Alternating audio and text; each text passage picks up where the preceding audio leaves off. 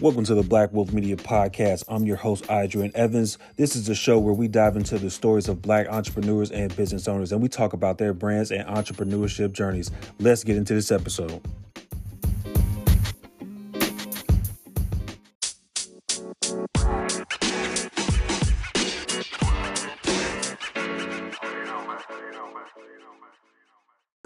All right, guys. Welcome to the Black Wolf Media Podcast. I'm your host, Adrian Evans. Guys, I got a special guest. His name is Ted Santos. He is the CEO of Turn It Around Investment Partners. Ted, man, if you don't mind, man, can you tell the people, for those that don't know, man, can you tell the people exactly what it is that you do and how you were able to create your own lane? So, everyone says, do you have an elevator pitch? So if I were in an elevator and you asked me that question, I would tell you that I am in the business of producing miracles. CEOs of mid-sized to large companies, they hire me when they are looking to produce a breakthrough and they're not sure how to do it with existing resources.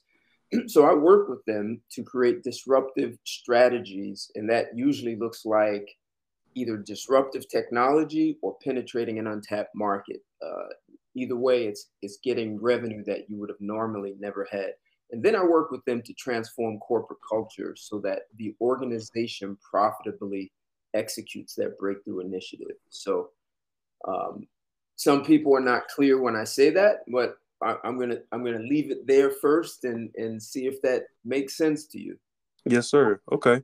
So I want to ask you, man, my first question to you is, like, when you say, break down corporate culture, what type of cultures do you see? Like, is it always the same culture when it comes to corporate America? And how do you break it down and change it in a way to where there's a breakthrough? So I would say no, not all cultures are the same.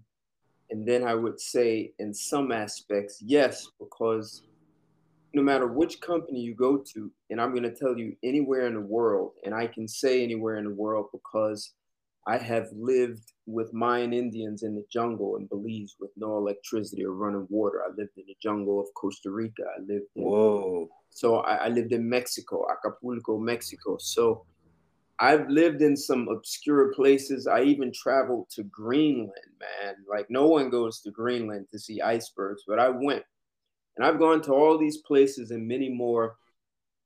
And no matter where I've gone, and I work in New York City, I lived in Washington, D.C., people are dealing with the same stuff. Yeah.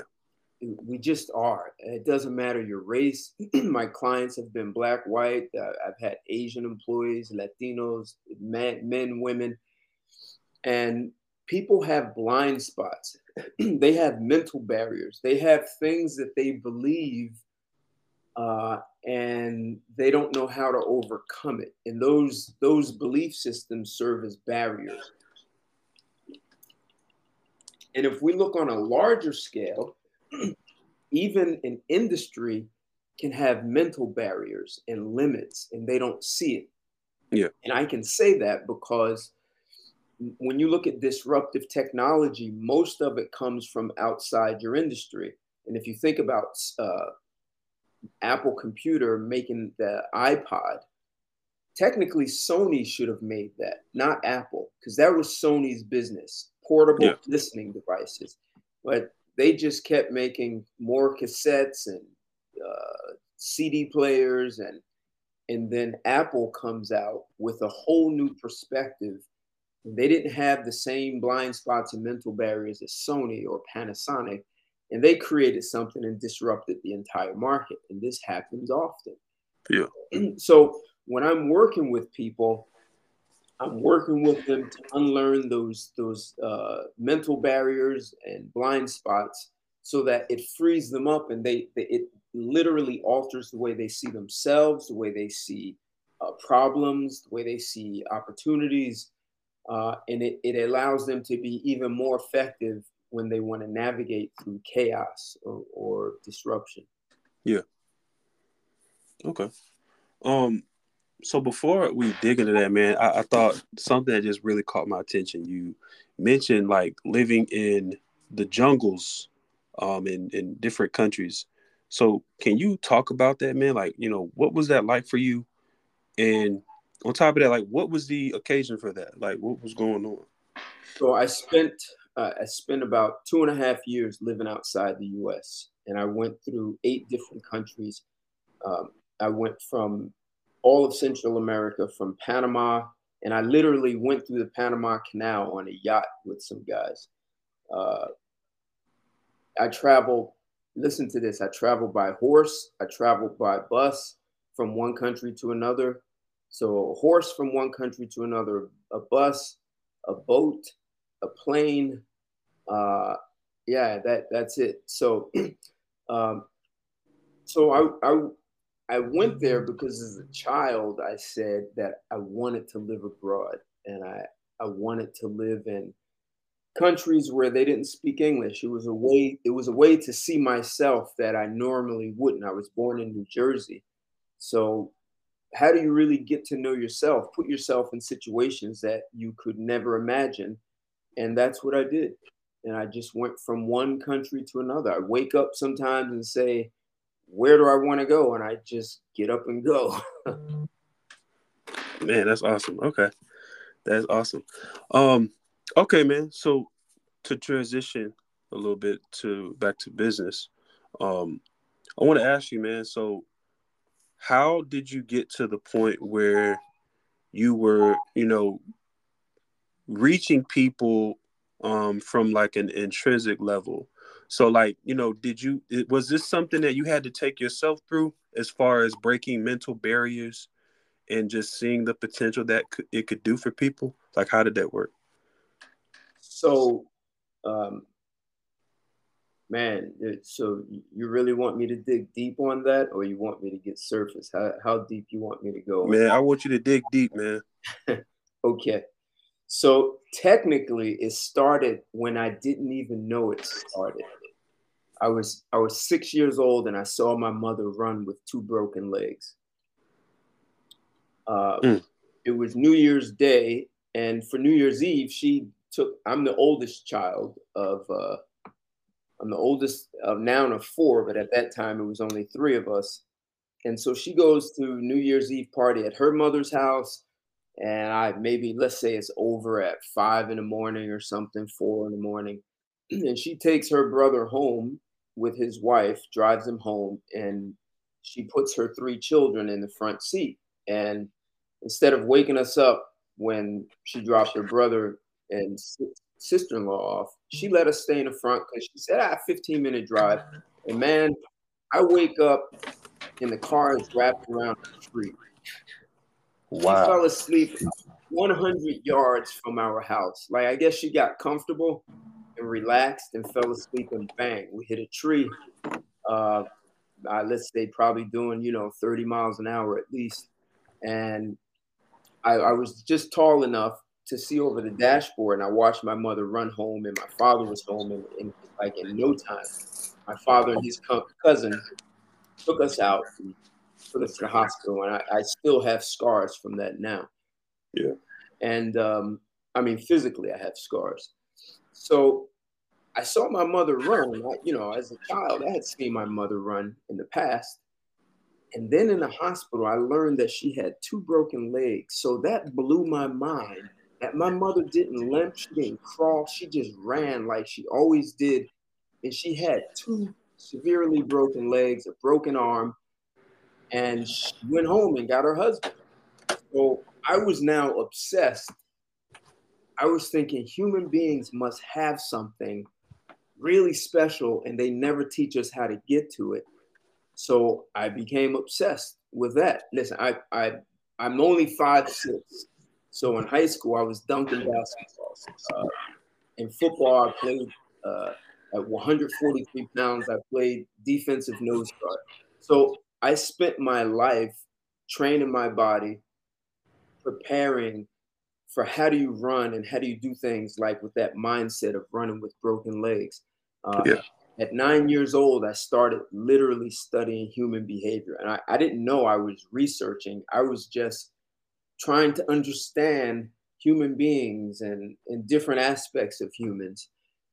And um, and then at some point, I found myself I had a job as a sales trainer, and that was an interesting job because it was the psychology of sales, and it was really how do you deal with difficult customers, right? So it was great sales training, and then I took that training and I ended up running a company that was growing so fast it was falling apart. It was total chaos. It was good problems to have, but it was unsustainable. So I I just I guess kind of knew, my parents had great people skills, so I knew how to deal with people watching my parents, and I understood leadership, and I ran that company and turned it around to the point where we had no more problems. We were actually able to grow even faster. So running with broken legs, that was a major point. Studying human behavior. At 21, I lost both parents, and one day we buried them together. And now I'm the oldest of four. And that was the ultimate lesson in leadership because I was 21, my brother was 19, and my sisters were 12 and 16. So you can imagine your mother and father are gone, and their parents and their siblings, everyone's distraught. And there's so much that needs to be done, and I had to depend on my brother. And I had to drop him off. He had a full ride scholarship in football. And I had a 12 and 16-year-old sister who I needed them to do things for me that you would never ask someone that age. So what I learned is how to lead people in the face of chaos, keep your head straight, and how to coach people up to do things that they don't even know how to do, so that they can successfully do it and then build confidence in them so they start to take on other things. So when I started running companies, I had that kind of background and I knew how to coach people up to do things they had never done before. Uh, Yeah. and that helped me a lot. And then at some point, I took a job in a consulting firm that focused on transforming corporate culture and leadership, and that just gave me like that sharp, that what do you call it, that sniper eye, right? Like Yeah. really sharp shooting. It took me to that next level. So then I was definitely qualified to advise CEOs. Man, that is awesome. That's an awesome story, man. So I want to ask you, man, so seeing that, throughout your life you've been able to just naturally develop a passion for the human mind, human beings in general, and helping people. I want to know, like, is there are there any methods are there any methods that you practice when it comes to mindset? Like, is there anything specific that you get up and do daily just to prime your mind for what's ahead? No, I'm going to say something and tell me if it make what I say makes sense to you. Okay. This is about transformation. Once you're transformed, you're not. Okay. Okay. Tell me if that Once you're one once you're transformed, you're not. correct. Okay. So correct me if I'm wrong. So it's like once you reach that point where you have completely let go of who you were and the things that you did, and you've just reached a whole new another level, just waking up daily to do what you need to do just comes natural. So you took it to the next level. Let's address what I said. See, once you transformation is not a place to get to. Okay. Once you say, "Hey, I'm transformed," you're no longer transformed because transformation never ends. So Oh, okay. once you believe you're transformed and believe you've done all you need to do, you're no longer you just abandoned transformation. You follow me on that? I got you. I got you. So There are lots of things that people believe. Some things we were told are incorrect, and history is teaching us otherwise. At one time they believed if man were meant to fly, he would have wings. And Right. there was this guy named Robert Goddard. He was an aeronautics engineer in the 1920s. He said one day man will fly to the moon. And the New York Times heard about him saying that, and the New York Times wrote a fairly long article insulting him and saying how he didn't have the intelligence of a child, like he was just a fool for saying that. Yeah. And in 1969, they wrote another article to apologize to him. So, Mm. um, so there are things. So at one time in the 1920s, it was people would say common sense, human beings can't fly to the moon. Yeah. How do you get yourself out of believing something that you can't prove is true or false? And once you believe it's impossible, you just killed off possibility in your life. Mm. Yeah. So it's not like you wake up and you like, I'm gonna do this exercise. Um, I literally have thousands of hours in training and a methodology that helps you unlock. And so I never stop training my mind. Yeah. You think about things and you think about whether or not. So once you have the tools, you can think about whether or not what you're thinking is accurate and can you see beyond what you believe. Uh, when you get into an automatic disagreement with someone, and this would probably help a lot of people. I would say disagreement is it's it's a poor strategy in conversation, and I'll tell you why. Okay. The only reason someone can either agree or disagree is if you literally know everything. Because if I disagree with you, you might know some things I don't know, and I don't even know that I don't know them, right? So Right. here I Right. am disagreeing with you, and you are well, versed in the subject, and I'm just sitting here disagreeing without having a clue that I don't know about this stuff. Yeah. So when people find themselves disagreeing, a really smart thing to do is stop yourself and ask the person to explain, talk to me about your perspective and learn. Um, International travel is an excellent way to dissolve some of your mental barriers, because instead of going to another country and saying, oh, the United States is the best place in the world, go and learn about those people and what they do. Look at how they live and how they think. And instead of thinking your way is better, understand their way instead of disagreeing with them. Yeah. So it's like taking a more universal approach, would you say? Um, Universal. What do you mean by that? Um, so when I say, taking a universal approach, I guess I mean not staying in the box of what you already know. So like everything you know in America uh, is not everything that people knows in, like, let's say Africa. Right. You, does that make sense? Or maybe there's another word I should have used for that, but Well, universal, yeah, that throws me off. But I think what you're saying is look at the bigger picture. Is that what right. you're saying? Yeah. Okay. Yeah, that I do. Yes. So if you Okay. the bigger picture instead of what you know, because no one knows everything. So what you know could be limited and or it could be outdated and you just don't know it. Right. So Okay. what's helpful for people is when you meet people who are not like you. And it doesn't have to be that they could look like you, but they just don't think like you. So people have a tendency to only want to hang with people who think like them and they agree on stuff or have slight disagreements.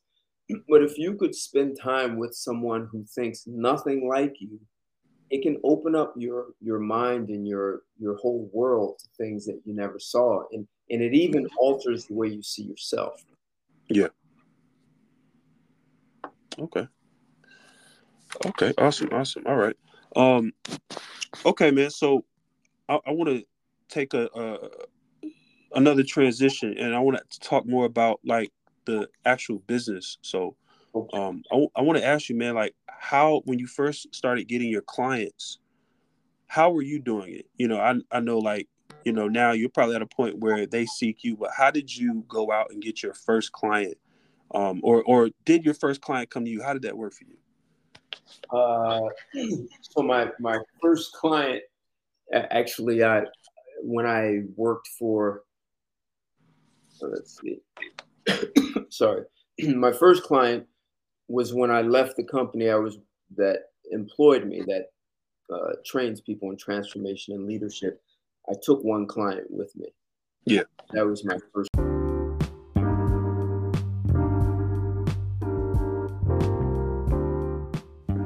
What's good, everyone? If you guys are enjoying this show, please be sure to share this with a friend, family member, or coworker and leave a 5-star review. Now back to this episode. Peace.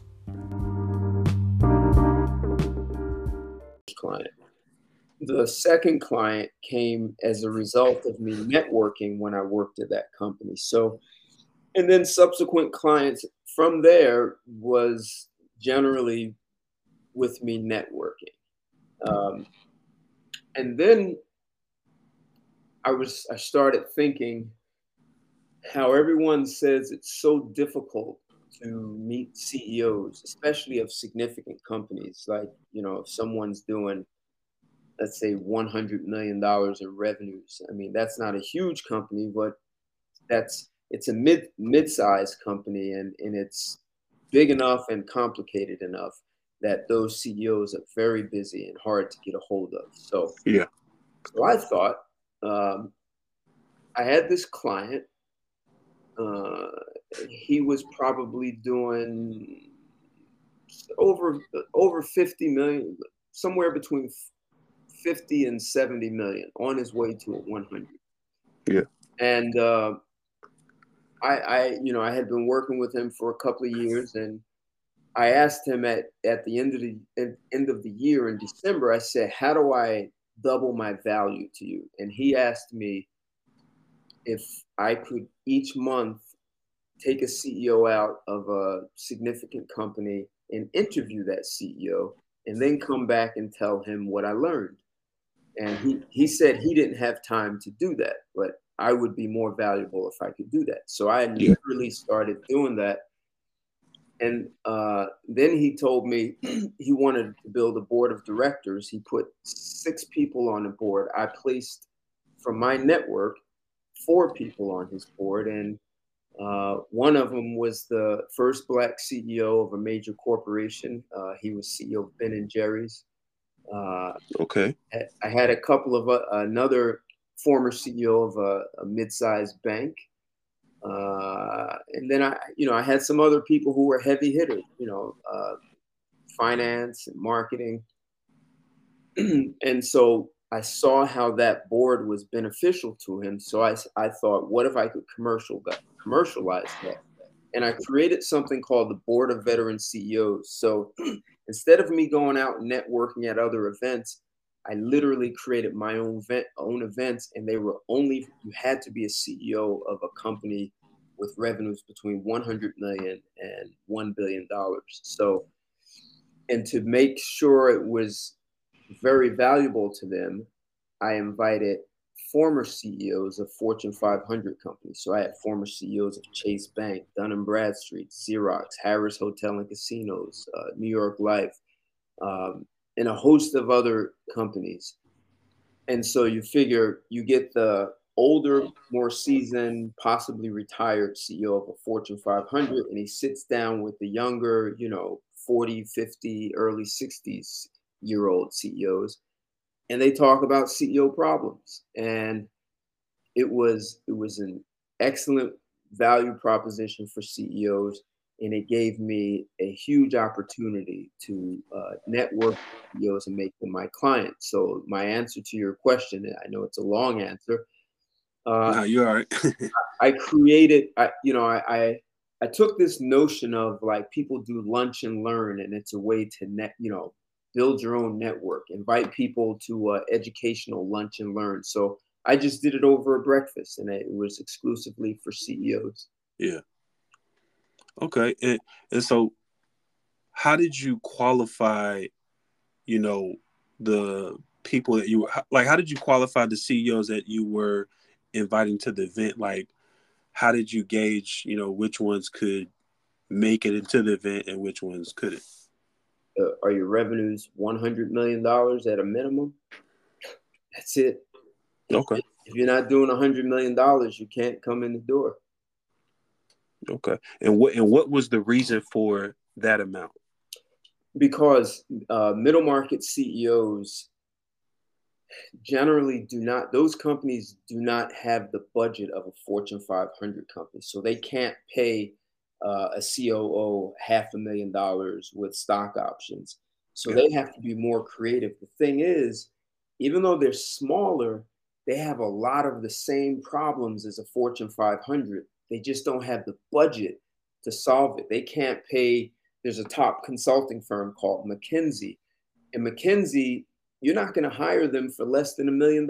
So these middle market guys, even if they're doing $500 million, they generally can't afford what the Fortune 500 can. So I thought if I went after them, they have complexity and they may not have all the tools to solve it. So that's why I brought them former CEOs and other CEOs who would be their peers, and they could talk shop. Gotcha. Okay. That's awesome. Okay. And so what what kind of conversations did you guys have like once these events started happening? What were some of the conversations you guys would have? Talking about post integration strategies, how we a company acquired 28 different companies over 18 months, and now you have all these companies from different companies, and they're territorial, right? They're Yeah. not working as one organization. So now you're not maximizing the reason for buying all those companies because they're working against one another. So Yeah. so how do you integrate them and become one organization? Um, that becomes a problem. Sometimes finance companies may have been dealing with regulatory issues. Um, uh, how do you get your top level executives to see that the economy is changing? There's a new normal thing. The dust is not going to settle and things won't go back to normal. So, how do you deal with those things? How do you differentiate yourself in the marketplace? Uh, who do you want? Listen, I was talking to former CEOs who would have been 72, 75 years old. And when I would talk to those former CEOs, every last one of them, I asked them, who do you want to be when you grow up? Yeah. They would laugh and they actually answered the question. So they would also ask the younger CEOs, what do you want to do? Like, what's next for you? Or how much longer you're going to be a CEO, and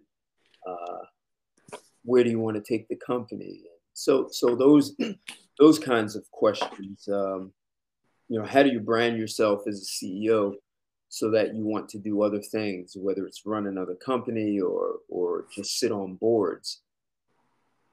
Yeah. Okay.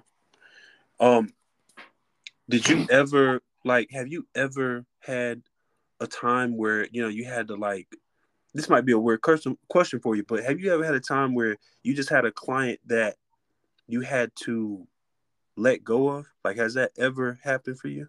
Um, I've told clients that I was going to fire them. Yeah. I, I would say, hey, we need to have a really tough conversation, blah blah blah, and I'm thinking about firing you, and they didn't want to be fired, so it was okay. So how do we work this together? Uh, I had a client. once who was this guy was he was a smart guy. He was in his early 60s. He he was a CPA, so you know he was well credentialed, but he started working in a very different industry, and he had to do more sales. Was his Yeah. production was sales, and every day he went to work, and he was waiting for them to fire him. He's just waiting, Yeah. and he hired me. And at some point, I had a book that I wanted him to read on a sales methodology, and he wasn't reading the book. So I said, "Hey man, let me see that book." Took his book and calmly walked over to the trash can, and I threw it in the trash can, and I said, "If you're not going to read the book," he said, "You can't do that." I said, "You're not reading it, man. So leave it there." He's like, "No." I said, "Look, if you're not going to read the book, I don't even understand why you come to see me." And he got the book out the garbage, said, "You can't do that. I'm going to read it. I promise." And he read the book. And in his first 3 months of working with me, he doubled his productivity. Wow. In the next 3 months, he doubled that number. And so now, instead of him going to work worried about getting fired, his company was saying, whatever you want, we'll give it to you. You need more support, we'll give you more people. And he actually ended up getting interviewed by three of his competitors. They were courting him, and he left the company. I mean, it was a big company, publicly traded, but he went somewhere else because they Yeah. offered him a better deal. But he was that productive that he was able. And you got to think this guy was in his early 60s. So when it comes to transformation, your age is irrelevant. Yeah. Wow. Okay. So like what was the difference between his productivity, at that point in the beginning stages, and then the productivity that he had after he finished working with you and got hired by his competitors? Well, you have to figure if you're going to work every day and you're having a conversation with yourself about how they're going to fire me, this is difficult, it's hard. uh, he goes to see potential clients and things are not working the way they want. And maybe he goes after smaller accounts. And so that means he has to do even more work. So by working with me and developing a new mindset, and I don't want to make it seem, it's not like it's a simple thing that you just, Yes. I can do it, because I actually dig deep with people and help them understand their mental barriers and why they won't go beyond a certain point. Like this guy was extremely personable. He was the guy in a business deal who could break the ice. Like he get Mm. everyone feeling like he would have everyone comfortable, everyone. But then he didn't know how to shift gears into business. So basically, what he would do is get everyone comfortable, and then he would drop the ball because he's Mm. still trying to be this highly personable instead of shifting gears, because he's sitting at a table with heavy hitters. Yeah. And he's still being, kind of lighthearted, funny. He's good with that. He's a master of that. So what he and I did was found out why he even started that behavior in the first place. And even though it worked, it was a trap. I think, what was it? Spider-Man said, "This is my blessing and my curse." Mm. In one of the Spider-Man movies, he said his blessing. I think it was the first one. Yeah, this is Yeah. being Spider-Man is my blessing and my curse. Yeah. It was the first one. Right. So this guy, his blessing was that he could make everyone get comfortable. His curse was all he knew how to do is make people get comfortable. He couldn't get the deal going, so he couldn't even close it. Okay. So when he and I looked at why he first started doing that, we found out that it was something that happened when he was 13 years old. And once he could see that, damn, I was still being a 13-year-old, even though I'm like 62 years old, when I get put in certain situations, I go back to that day when I was 13 Oh man. and I get stuck. All I have is one gear, make everyone like me, and that's it. Mm. So once I got him to unlearn that and gave him tools, this cat could go to the table and he'd do his, everyone is feeling good. And then he started talking business and people were right with him. So he was able to talk deals, close the deals, and people they liked doing business with him. Yeah. Okay. That's awesome. That's an awesome transformation right there. Okay. Um. Okay, Ted, man. So one of my I would say one of my last questions, man, is how can people get in touch with you? You know, whether it be through social media, email. How can people reach out to you, man? Well, you can find me on LinkedIn, of course. You can find me on Facebook. And I actually have a YouTube channel. In my older videos, you can find a lot of stuff, videos I've done talking about leadership, the difference between managers and leaders, and changing corporate culture, and all those kinds of things.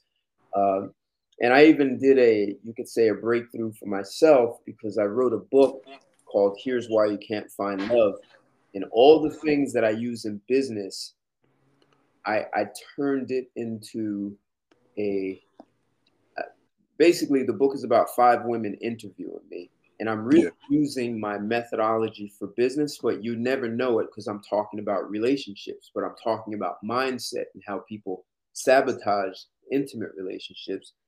And then we start talking about how do you really create a great relationship, not a good one, a great one. Uh, Yeah. so the book can be found on Amazon. So you could find some of my videos on YouTube dealing with intimate relationships and business all in one place. And I have an email address, which is T like Ted Santos, Santos, at turnaroundip.com. IP is like intellectual property. Okay. Well, there you have it, guys. Man, Ted, thank you guys for allowing me to interview, man. No, it's been my pleasure, man. You asked some really good questions. Thank you for that. Thank you, man. I tried my best, definitely. Um, Man, before you get out of here, man, would you mind leaving the audience with a nice message? Sure. I want to say all the limits all the limits that you have are technically not your own limits. These are limits that society has imposed on you. And I don't care if it's a limit based on your skin color or your gender.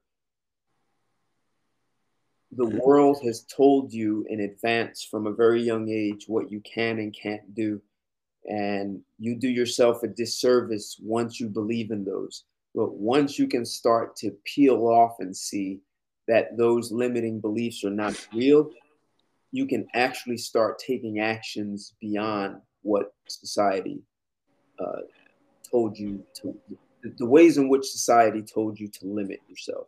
Yeah, that's solid, man. Like what you just said is really making me want to really sit down and reflect. Good. That's solid. So I'm sorry, I'm going to just add something to this. Yeah, go ahead, man. We talk about the Black community, and what's missing for the Black community is not all these people who have great jobs. That's well done. What's missing is Black economic power. Mm, And Black economic power, the way you know you have economic power is you start to own natural resources. You own the oil wells. You own iron ore mines and copper mines and gold mines and water and land to grow food for your people, salt mines. Like, you own these things, which allows you to do a few things, right? You can control the price of oil because if you own the oil wells and then you build the refineries, you're hiring people to work on the oil wells, and that's a lot of different jobs. And if you own oil wells in different places, then you build refineries. Those that's a lot of jobs for that. And then you create you transform oil into gasoline. So now you have gas stations. You have the black station, right? Uh, and you just created this what you call integrating an industry, and you can create. There are over 6,000 products that are made from oil. Not saying you have to make all 6,000. Yeah. I'm saying that you can make gasoline, motor oil, transmission fluid, petroleum jelly, plastics. There are so many things. And you now, instead of saying, oh, the Middle East is raising oil or the US is like, no, we have economic power. We control the pricing and we hire our own people and we train our people. We hire people who are well educated, well credentialed, and they help us train the next generation coming up. That's how you create economic power. And you take that economic power, you take that money, and you start using some of it to rebuild communities or build communities out in the middle of nowhere that support your business. Yeah. You take another portion of that money and you hire lobbyists, and you ask those lobbyists to write laws that are favorable for your companies and for your people. You want tax advantages. You want better trade agreements with other countries, and now you can make laws that protect you and your community. And that now you are governing your own community. Instead of someone else writing laws that govern your community, you write the laws that govern and protect your own community. Man, you just gave a whole bunch of game. A whole bunch of game. But that's the breakthrough. That's the next level. Yeah. If we're not having that conversation, then why are we talking? Right. So my work and my commitment is to transform people so that they can actually charge full steam ahead to accomplish these kinds of things, and work with companies that want to produce these breakthroughs, want to be more efficient, more effective. If we're drilling oil, how do we be more innovative than even Exxon and Mobil and all these other ones? How do we create our own way of doing things? Because we have the intellectual capital, we have the brain power to do it. We just need a platform that so it can like fully run like a thoroughbred horse. Yeah. Instead of depending on someone else. If you look at the oil industry, only only 9% of their employees are Black Americans. But it makes sense, right? Because if you're drilling oil, the lowest paying dudes are making like $40-$50 an hour, man. So who do you give it to? Your brother-in-law who's taking care of your sister, or some dude you don't know? Yeah. So definitely brother-in-law. Right, exactly. Or some guy you went to school with, So these are conversations, and I thought if I could say a last word that would be really valuable to people would be, this is the mindset, and it relates to the last word you asked me to give, which is, people may believe what I just said about economic power is impossible, but that's where you need to start questioning, is the thought of it being impossible, is it accurate? Or did you learn that from music and movies and education system and wherever else? Did you learn it from somewhere else? And did you really check to make sure it's not just some limiting belief? Yeah, that's solid. Thank you, man. Yeah, you're welcome. My pleasure. Well, all right, guys. That's the end of the episode, man. Again, I had Ted Santos, guys, man. Definitely check him out. Get his book. Man, this guy definitely gave a whole bunch of games. So you guys, if you have to, go back and listen to this conversation again. But guys, that's the end of the episode, and we're going to get out of here.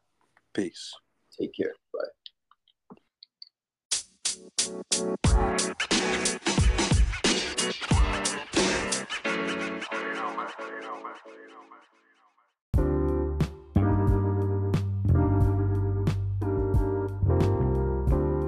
If you're a supporter of our podcast, then you'll love our newsletter. Every week, we give you a sneak peek into upcoming episodes and the guests that we have featured. And we also let you know about exciting live events that we have planned for the future. So if you're looking to stay up to date on everything going on in the world of the Black Wealth Media podcast, be sure to go in the show notes and subscribe to our newsletter today.